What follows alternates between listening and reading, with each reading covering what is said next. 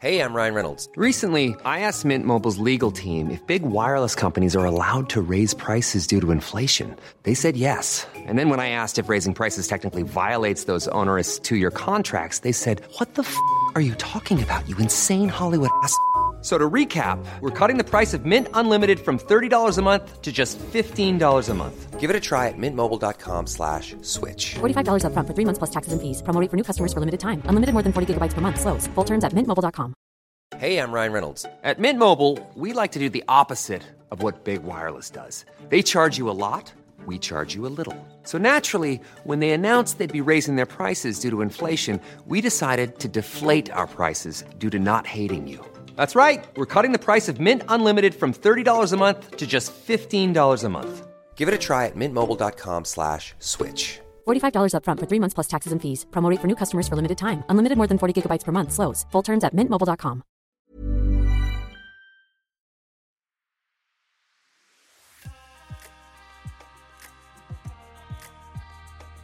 Hello and welcome to Condensed Histories, the podcast that takes pop culture and reveals the real history underneath. I'm your host, Jem Deduccio, and this time round we're doing the brand new Apple TV series, Masters of the Air, which means we'll be talking about history that goes back to World War II. We'll be talking about pop culture, or at least films that go back over 100 years, and a specific trend that is 25 years old. That's quite a lot from a series that's literally airing right now on Apple TV. So, I'm not going to start with the history, and spoiler alerts for this, I will be talking about World War II. If you don't want to know how that ends, you might want to not listen to the end of this podcast. Let's get on with it. Yes, get on with it! In case you don't know, Masters of the Air is about B-17 crews, heavy bomber crews, American flyers of World War II flying over Europe. So it's about the European campaign to reclaim Europe against the Nazi war machine. And it's seen very much from American perspective. This is historically accurate for the record, and I'll come on to more of that obviously later on. But going back to World War I, all the films at that stage were obviously black and white and silent. It's Greg the editor leaping in here from behind the scenes with a small confession that some of you may enjoy. I, as you know, tend to drop some little sound effects into these podcasts. I have just spent 5 minutes trying to find a lovely silent movie sound effect to demonstrate this moment in the podcast. Silent movies do not work as sounds. But what was interesting is, while World War I was raging, movies were being made about it. Some of them were even comedies. And therefore, the idea of the war film is over 100 years, comfortably. You will probably find somebody digging out something earlier than 1914 about the US Civil War, for example. Those sort of things exist. So the idea of putting war onto the screen is as old almost as the actual creation of moving pictures, motion pictures. So, yeah, it's been around a while. And as I said, sometimes they're comedies, sometimes they're very serious dramas. You get the introduction of sound, and that adds a whole new layer of realism. Come in, Captain Mercier. Any luck? I think I have the information you require. Here is my full report on the German coastal defenses in northern and western France. Splendid. Because watching people blasting away in the silent movie doesn't get the same idea as the soundscape. Don't look up!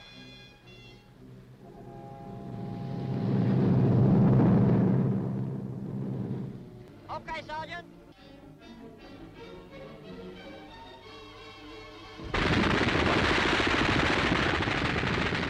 What's interesting is when you get to a movie like The Longest Day, filmed in the 1960s, very much in the era of colour. It's the recreation of the D-Day landings, Operation Overlord, seen from multiple different perspectives. It's a remarkable movie, and it's got almost everybody famous in the world in that one at that time. Everybody from John Wayne to Sean Connery. We're not here to talk about that, but the interesting thing is to make it feel realistic to audiences of the 1960s, all of it was filmed either on location or in studios in the 1960s. And yet it was filmed in black and white because the vast majority of footage from World War II, particularly in the European theatre, is black and white. So by reproducing elements of this war in an artificial colour, nobody saw in black and white in World War II, but we're used to the black and white footage. So that shows you the level of realism that they were trying to achieve in a film where what's interesting about all the war films in the 1960s is a lot of the movies, for example, Richard Todd in The Longest Day, he is actually on Pegasus Bridge, which he genuinely was in 1944. Now, he's actually playing his commanding officer because, in his own words, nobody would want to play a role as small as his. He's being modest, but also he brought his actual paratrooper cap from that battle to the actual studio for the filming. So it doesn't get more realistic than that. And that's one of the coolest sentences you'll ever get in all of film history. I'm getting distracted, but we'll come back to him in a roundabout way in a minute. There was this attempt in the 1960s to show World War II in Technicolor and with his soundscapes, etc. And you've obviously got people in these movies who genuinely fought in World War II. The problem is, we're talking about 20 years later, and therefore they're getting on a bit. David Niven, who also served in World War II, he made the comment when making The Guns of Navarone that everybody was almost at retirement age rather than at soldier age in that movie. And you get this weird disconnect that you have the likes of Lee Marvin or Jimmy Stewart. There's a long list of Hollywood stars who served their country in World War II, who saw combat, that they put themselves in harm's way, they believed in their cause, and yet the movies themselves shied away from the blood and horror because of regulations in Hollywood at that time. And therefore, it isn't until you get to the likes of the 1990s where all these people, maybe a few of them are still alive, but they're certainly way too old to actually be in these movies. And you start getting gritty realism in the 1980s with the Vietnam films. But Vietnam was the dirty war. It was the nasty war, and therefore to show the blood and snot and crying and swearing, it fitted Vietnam. But the irony is, a lot of these people had never served in the army before, so you're getting more realistic movies, and yet the people in it are less combat efficient than the people you saw in the 1960s. It's a weird quirk of Hollywood there. But when you've got the gritty realism of things like Casualties of War or Born on the 4th of July or Platoon, you get the idea. What Steven Spielberg did in 1998 was take that gritty realism, that attention to historic detail, and put it back into World War II with the seminal movie Saving Private Ryan. Someday we might look back on this and decide that Saving Private Ryan was the one decent thing we were able to pull out of this whole god-awful mess. Now, when there are these lists of the top 10 greatest war films or things like that, the 100 greatest war films of all time, exactly what hits number one and number two is always up for debate. It flip-flops between Apocalypse Now and Saving Private Ryan. But it is to Spielberg's immense credit. I was there in the cinema with friends in 1998 watching Saving Private Ryan. And in the words of one of my friends, when the front of the landing ship comes down and the bullets just rip into those troops, my friend said he could feel himself nervous in that scene. He knows that obviously D-Day works for the Allies, but compared to The Longest Day, people get shot and they just fall over in The Longest Day. But in this, we see a man looking around completely dazed, and you see him picking up his own arm. You see people lying there trying to keep their inside still inside them. The blood and gore and people begging for their mothers. It is a scene of sheer horror, more horrible than your average horror movie. And yet there's a part of you thinking, you guys have to get up that beach because we can all agree the Nazis are pure evil. And therefore, Spielberg used that brutality, but whereas somebody like Oliver Stone had used it to show war is futile, war is horrible, Americans are the bad guys in this situation, Spielberg brilliantly used it as a juxtaposition to say, yeah, this is horrible and awful. This is the industrial scale of killing, but we needed to do that killing because of what was going on in Europe. And it won all the Oscars, and quite rightly too. Although it didn't win Best Picture, it went to Shakespeare in Love instead. And fast forwarding 26 years, nobody turns around and talks about Shakespeare in Love being one of the greatest films of all time. Oh, sort of a weird fact here, or weird sidebar here. Got into an argument with a woman who really, really tore into me. I didn't realize this was a hot take. I just simply said that Shakespeare was a really good writer and that his original Taming of the Shrew is better than 10 Things I Hate About You. Again, there are simply more fans of Shakespeare and Taming of the Shrew than there are about 10 Things I Hate About You. I didn't think that was a hot take, but she felt personally attacked and really ripped right back into me. Also, I had the audacity to say that a play isn't the same thing as a book, structurally, or indeed what gets awards and things like that. I just didn't think that Shakespeare being a good writer and a play isn't a book were particularly hot takes or a particularly vicious attack on another human being. But boy, did I get both barrels back again. Hey-ho. Anyway, going back to Shakespeare in Love, I don't know if I'm going to be viciously attacked on this one.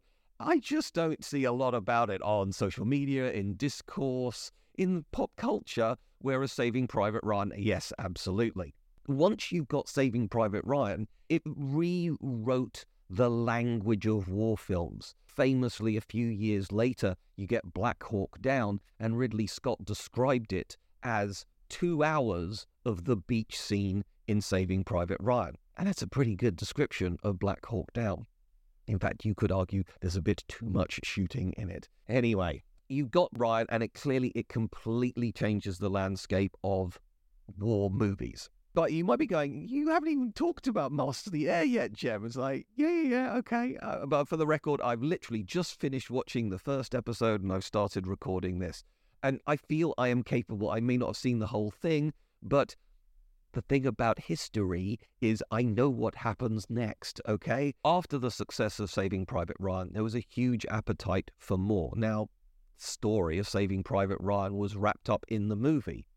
But what had already happened after the success of Apollo 13 is there was a TV series about the space race and NASA, where they reproduced actual scenes from the NASA series of programs in the 1960s and turned it into a TV series. And it was extremely well regarded, and it was introduced by Tom Hanks. And Tom Hanks was obviously the star of Saving Private Ryan. He was also one of the producers. And so he and Spielberg became the producers of the same format of that NASA series, Race to the Moon, I believe it was called. And it was turned into a show based on a Stephen Ambrose book called Band of Brothers, which is the true story of a group of paratroopers, Easy Company, and how they go from their basic training all the way through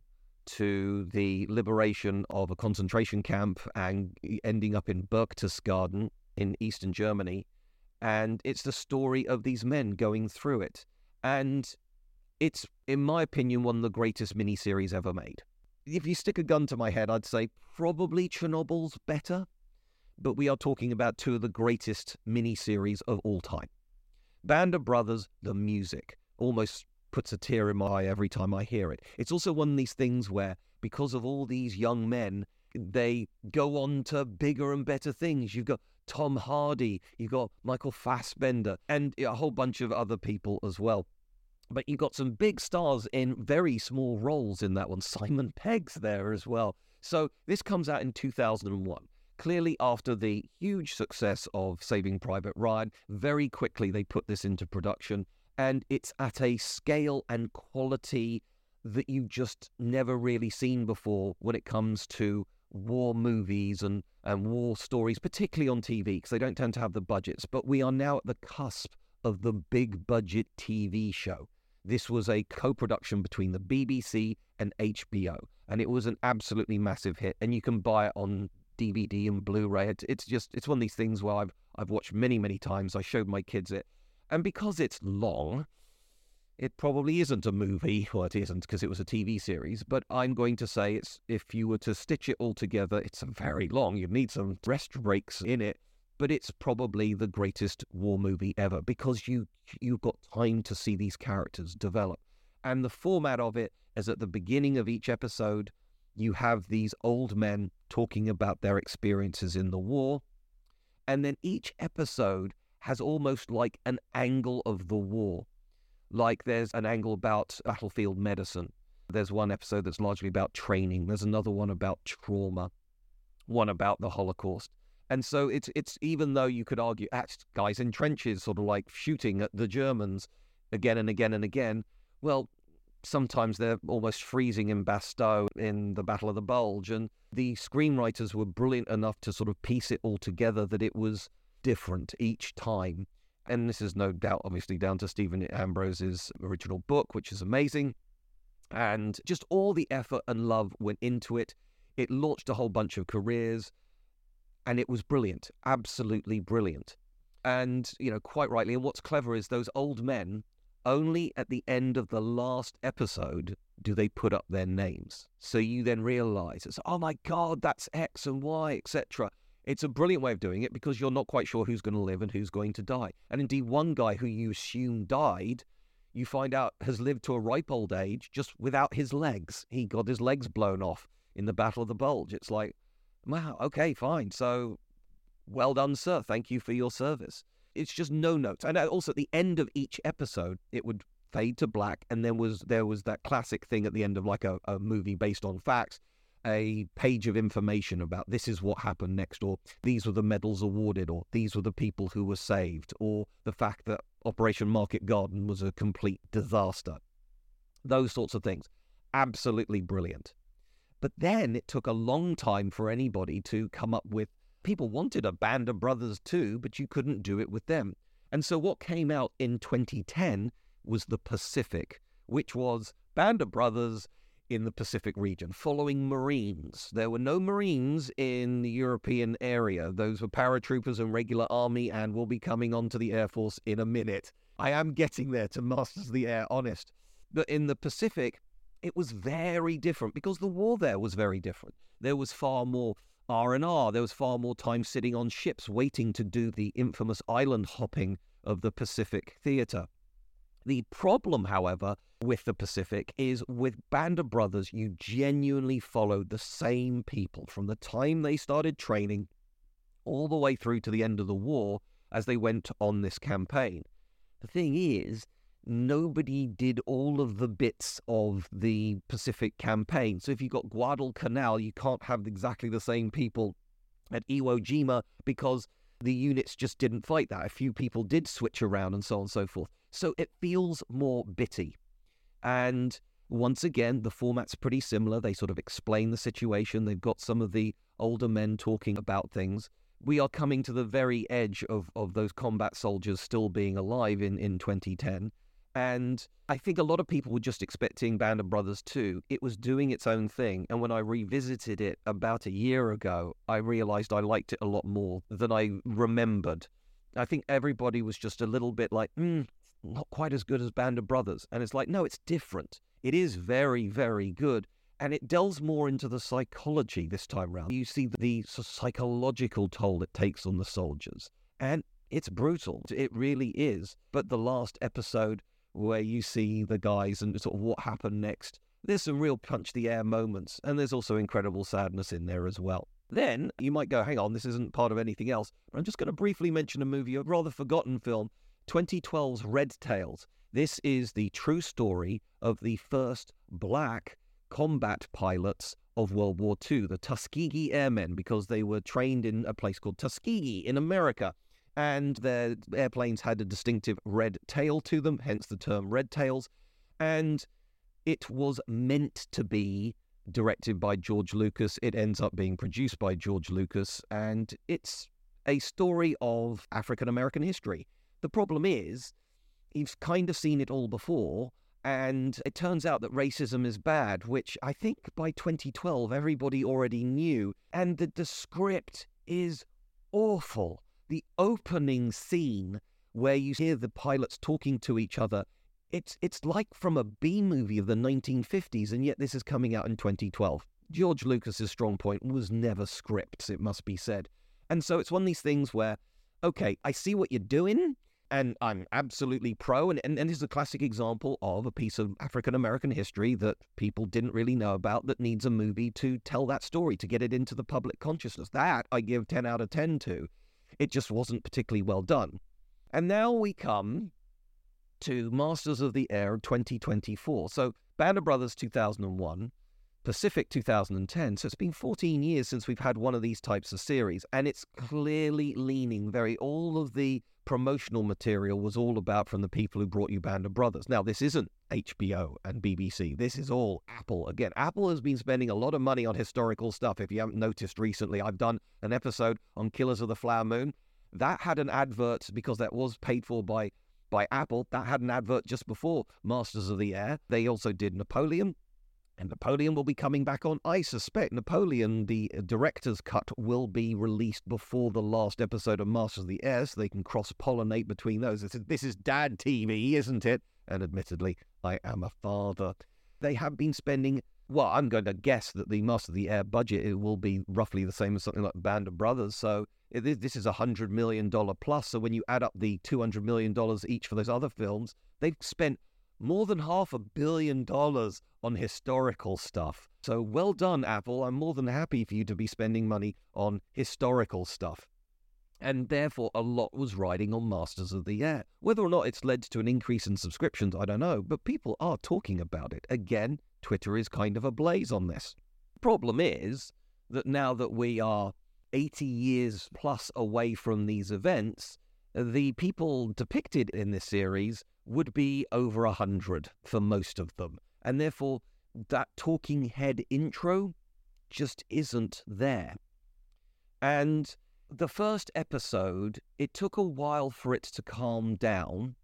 And the first 20 minutes, I was a little bit annoyed, I'll be honest with you. It was sort of jumping around. It was trying to sort of get to the good stuff. And the other problem is, and this is why I'm bringing in Red Tails again, the thing I liked about Red Tails is when you've got B-17s and Mustangs flying around against Messerschmitts and etc., all this kind of stuff was done, sort of, in the Battle of Britain. There were no B-17 flying fortresses in that, but you literally had Dorniers and Junkers and Spitfires and Messerschmitts, all this kind of stuff in the 1960s. And the Battle of Britain movie is a tour de force of the Battle of Britain. It's amazing, and a lot of the actual flying is in camera, real planes flying around.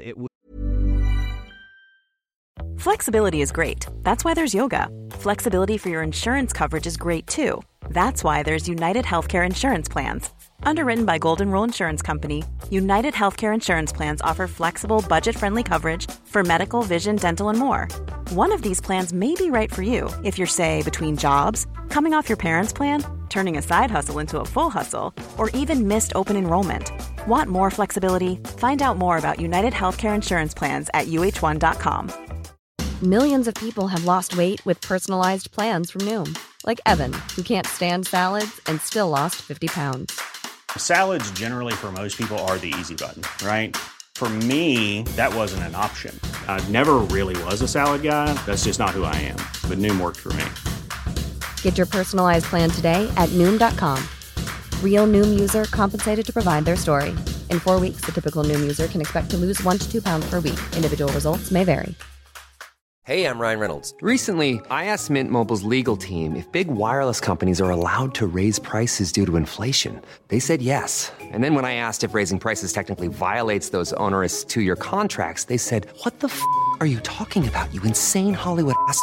So to recap, we're cutting the price of Mint Unlimited from $30 a month to just $15 a month. Give it a try at mintmobile.com/switch. $45 up front for 3 months plus taxes and fees. Promo rate for new customers for limited time. Unlimited more than 40 gigabytes per month. Slows full terms at mintmobile.com. It's a logistical nightmare to get all those planes up in the air at the same time and then start filming without them running out of fuel. And there are, I happen to know, 4 B-17s that are still flight-worthy. And I'm assuming they used at least one of them in this film, or in this series, I should say. But the thing, and the reason why I'm going to bring Red Tails back again is, so if you are going to show dogfighting in 2012, you're going to use CGI. And the great thing about airplanes is you don't get that uncanny valley of like, is that human, is that not human? It can absolutely replicate plates of metal absolutely fine. And I liked the dogfighting choreography of Red Tails. That was its high point, really. But what I'm finding interesting is no matter how much money they've spent on Masters of the Air, they haven't spent enough on the CGI, because I think it's shonkier than Red Tails that is 12 years older than Masters of the Air. Clearly a lot of money and love and attention to detail has been spent on Masters of the Air, but the CGI just isn't that good. You'll see better stuff in Andor. Now, I appreciate this is a vehicle that you might already recognize, and I appreciate we all know what the clouds look like in the sky as opposed to space, but it doesn't. I've seen good CGI of realistic, real things looking better than this. And I would imagine with, apparently, Apple's unlimited coffers, the CGI is the bit that lets this stuff down. Now, there are scenes where they're sitting there in the cockpits and they're getting everything ready, and you can see the flaps going, and clearly that's a real B-17. But I seem to remember in Band of Brothers that they had a real Dakota, the transport planes that they would jump out of, and I think what they did is replicate the shot. So it looked like 4 of these airplanes taking off, where it's just one airplane taking off and down a time lapse or whatever. So they looked real. This is again a problem that I'm not entirely sure that the CGI of Masters of the Air is better than the stuff that you saw, which admittedly wasn't the main part of the series, a Band of Brothers some 23 years ago. So, that's the bit that gets me, and of course a lot of it's in the airplanes going along. Now, that said, it did settle down. The extended bombing sequence scene, which takes up the second half of episode 1, you get so into it, you don't really notice the seams until you get towards the end of that sequence. But it's a great nail-biting sequence. We then come on to the next problem. I've got 99 problems. That they are being historically accurate. And one of the things is that these are unpressurized heavy bombers of World War II. And that means you have to wear an oxygen mask. You've all seen them. And it's therefore quite hard to work out who's who. Now, it does help that in this climactic scene of this attempted bombing of U-boat pens in Bremen, in northern Germany, this was an absolutely true mission, and it ended up being scrubbed because of poor visibility. They weren't going to drop their bombs and potentially blow up a whole load of houses. They had to at least see the target to drop bombs. And so they went all the way across to Germany under flak fire once they crossed the channel, and then they get attacked by Messerschmitts. All of this stuff happened, and yet they weren't able to even carry out the mission. They weren't allowed to drop the bombs. It's a beautiful bit of frustration that's going on. I will eventually get to actual history, but we're not there yet. However, what has helped on this occasion, but with everybody with their face masks on, you're not quite sure who's who, but it does help that we've got perhaps the 2 biggest stars in, and I think this was probably deliberately picked, in this particular B-17. You got Austin Butler, the guy who played Elvis in Elvis, who I reached out to on Twitter again because for some reason we follow each other. I don't know why. He's never really interacted with me, but I felt obliged to send him a message, say, hey, you know, you were great in this. And he is. He's absolutely luminous. He looks gorgeous. And it does help that his baby blues are peering out from above the oxygen mask. And sitting next to him is Barry Keoghan, the absolute hottest guy at the moment from Ireland. He's an amazing actor. I've loved him. Coming up, there'll be an episode about 71 where he's a young guy in 71, because that's probably a 10-year-old movie off the top of my head. This year he's also been in Saltburn as well, which I hated, but 10 out of 10. He did a very committed performance there, and people are talking about him, and quite rightly too. He was in Dunkirk. He's sort of everywhere. He's a really talented actor. Really rate him. Austin Butler, this year he's also having a bit of a year because he's in Dune 2. So, you know, he's out everywhere. People still remember him from Elvis. And both these guys are great young male actors, and therefore you can at least hook into them. But I suspect as we go along the series, and certainly this was what it was like in the first bit of episode 1, there will be times going, who's that? What's exactly going on? Oh, an anonymous guy's just died. And then you find out later, oh no, that was somebody I actually cared about. Fair enough. So the attention to detail can sometimes get in the way of actual drama, but no notes on that. I would rather they had actual attention to detail, because when you've got Napoleon, you see what happens when the drama comes first, and it can be very, very frustrating. Now that I have talked endlessly about the shows, and look, I would say that if you have an opportunity to have I think Apple does things like, a 3-month free subscription if you've got an Apple product or something like that, you could do a lot worse than watching Masters of the Air, Severance, Foundation, Silo, and obviously Napoleon when it gets on, and Killers of the Flower Moon. That will be some pretty good drama for you to be checking out. I would give Masters of the Air, with Band of Brothers and Pacific, I'll give them 10 out of 10. Currently, I'll give Masters of the Air 8 out of 10. I don't think that's going to really change because, like I say, the CGI is distractingly average. It's not bad. It's just I've seen better, and with the amount of money being spent on this, why isn't it better? Right, done. So let's get into some actual history now. I keep mentioning B-17, B-17. The nickname of it is the Flying Fortress. It is a heavy bomber. It was the most heavily mass-produced American heavy bomber of World War II.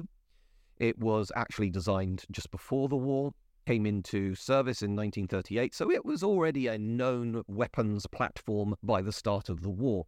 They came over to Britain in 1943, and they had a crew of 10, and if you put in your mind a World War II heavy bomber, you've probably either got a Lancaster or a B-17 in your head. Both of them have 4 engines, and they're bristling with guns. There's the classic thing of you've got the ball gunner, which is underneath. It's a literally pivoting turret underneath, and they show how it's an absolutely terrifying place to be. You have to sit crouched for the entire 10-hour flight in this ball, which sort of swivels around. I mean, it's very clever electronically done with these 230 caliber Brownings next to you.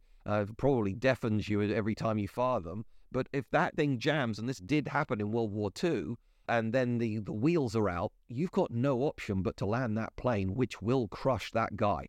So he has to be able to get out. It's a absolutely terrifying thing. You've got a tail gunner, you've got side gunners. It's bristling with various either 30 or 50 cal heavy machine guns, belt-fed. And the idea is that these B-17s fly in close, tight formation. So the guns of one airplane can cover another airplane, and they're constantly spraying out almost 360-degree direction heavy lead to protect themselves from these fighter planes that are much faster, much more maneuverable, and can attack at almost any angle. If you didn't have that bull gunner underneath the airplane, all the Luftwaffe would do is just fly up at the airplanes and just mow them down. So you need a real, not even 360, but an almost infinite amount of cover arcs, because it's I'm thinking on a vertical plane there, but we've obviously got the Z-axis as well, because it's a 3-dimensional space that's going on here. So they are heavy bombers. They have large payloads. To give you an idea, it's estimated that the B-17s contributed to 40% of the tonnage of bombs dropped on Europe in World War II, which would put them at around about 640,000 tons of high explosives and incendiaries dropped on Europe. Now, the thing you might be thinking in the first episode is, oh my God, why are they flying in broad daylight at their targets? And this is the debate. See, by the time the USAAF arrive, that's the slightly weirdly named, we now talk about the US Air Force, but in World War II, it was the United States Army Air Force. And what we have is the 100th Bombardment Group at RAF Fort Abbott in Norfolk. This is all true. This is all absolutely accurate. You see them arriving in 43, etc. But of course, arriving in 43 tells you that Britain, meanwhile, had been fighting for considerably more years than that. And the RAF, after fighting a defensive battle in the Battle of Britain, was now able to start bombing Europe because they were no longer under immediate threat of invasion. They could then send, there were no bombers, heavy bombers, RAF bombers involved in the Battle of Britain. Why would you send up a bomber which is just going to get shot down? That's what the RAF was doing to the Luftwaffe and picking off all their bombers. Although, interestingly, Germany never developed, and this is one of the reasons why the Blitz and the Battle of Britain was important in terms of stopping potential invasion. That was called Operation Sea Lion. But the Blitz in particular, the Germans only ever had medium bombers. They didn't have the sheer weight of explosives to wipe out London. You want to see how to do it right? Look at the RAF and the USAAF, and you'll see, and look at places like Dresden or Berlin. The sheer destruction of those wasn't carried out by artillery or by the Red Army. It was carried out by aerial bombardment. But the RAF, after years of hard-won lessons, had learnt that, yes, the advantage of flying at day is you can see the targets more easily, but you are a sitting duck for everything, be it the anti-aircraft fire, the ACAT guns, all the way through to the fighter planes. So the RAF decided to do night raids, and the amount of casualties was dramatically reduced when the RAF went at night.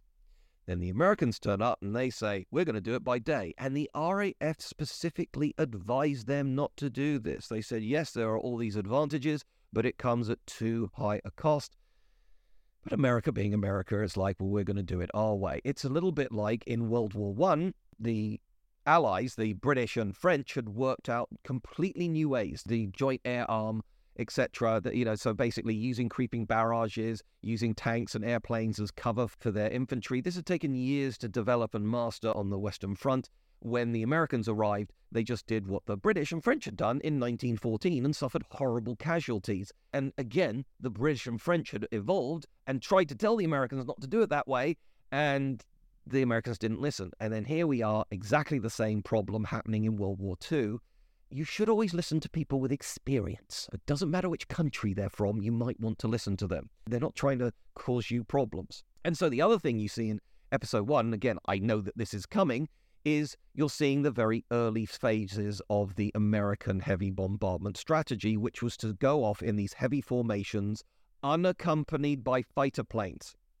Now, the great thing about the Mustang fighter plane is it was a much longer range than the likes of the Spitfire, which by 1943-44, the Spitfire, as awesome as it was in the Battle of Britain, it was the Hurricane that largely won it because they were simply more of them than the Spitfire.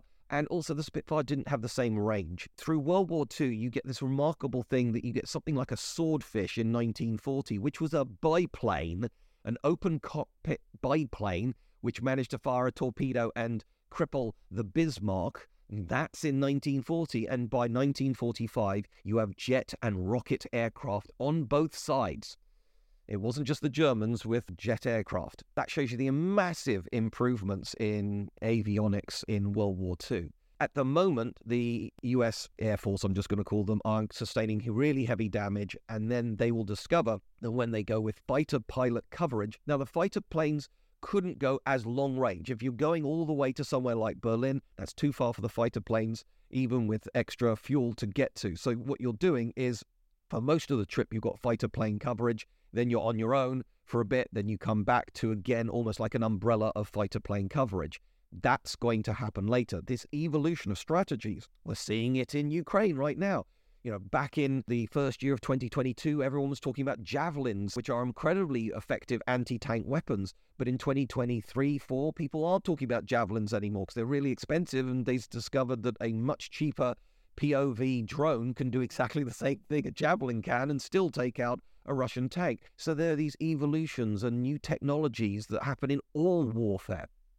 So what you've got with Masters of the Air is just like with Band of Brothers, you're going through the whole process. Now, they're sitting down in a cockpit, so you might not notice these things, but you will get the Tuskegee Airmen coming in, so you're going to see a rerun of Red Tails, hopefully done better with better scripts, but maybe the actual dogfights aren't as good, which is a little bit of a worry, but anyway.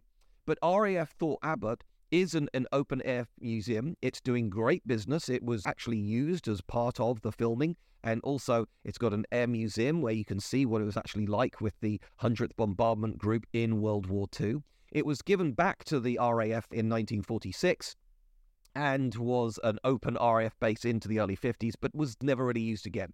There are dozens of RAF bases that were built for World War II, be it for fighter planes or for heavy bombers, and they're just not used anymore. The last thing I'm going to say, actually, just before I do this, as always, please click subscribe. Please give us a review. Please tell a friend about us. Thank you very much. I'm at Jem Duducu on Twitter, X, or Threads. Tell me what you think. Give me ideas. Give me your opinions on the show as well. Maybe you think I'm being too harsh on the special effects, which is what CGI ultimately is.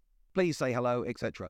Going a little bit back to, I said I'd go back to Richard Todd. He was also in the movie Dam Busters. He played one of the bomber commander. So this is about a true story of the RAF carrying out a night raid on the Ruhr dams in Germany.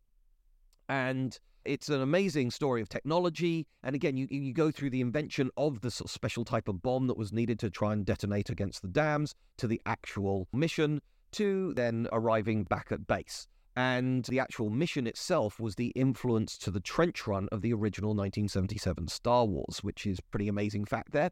But the reason why I'm mentioning this, like, hang on, this isn't the Americans.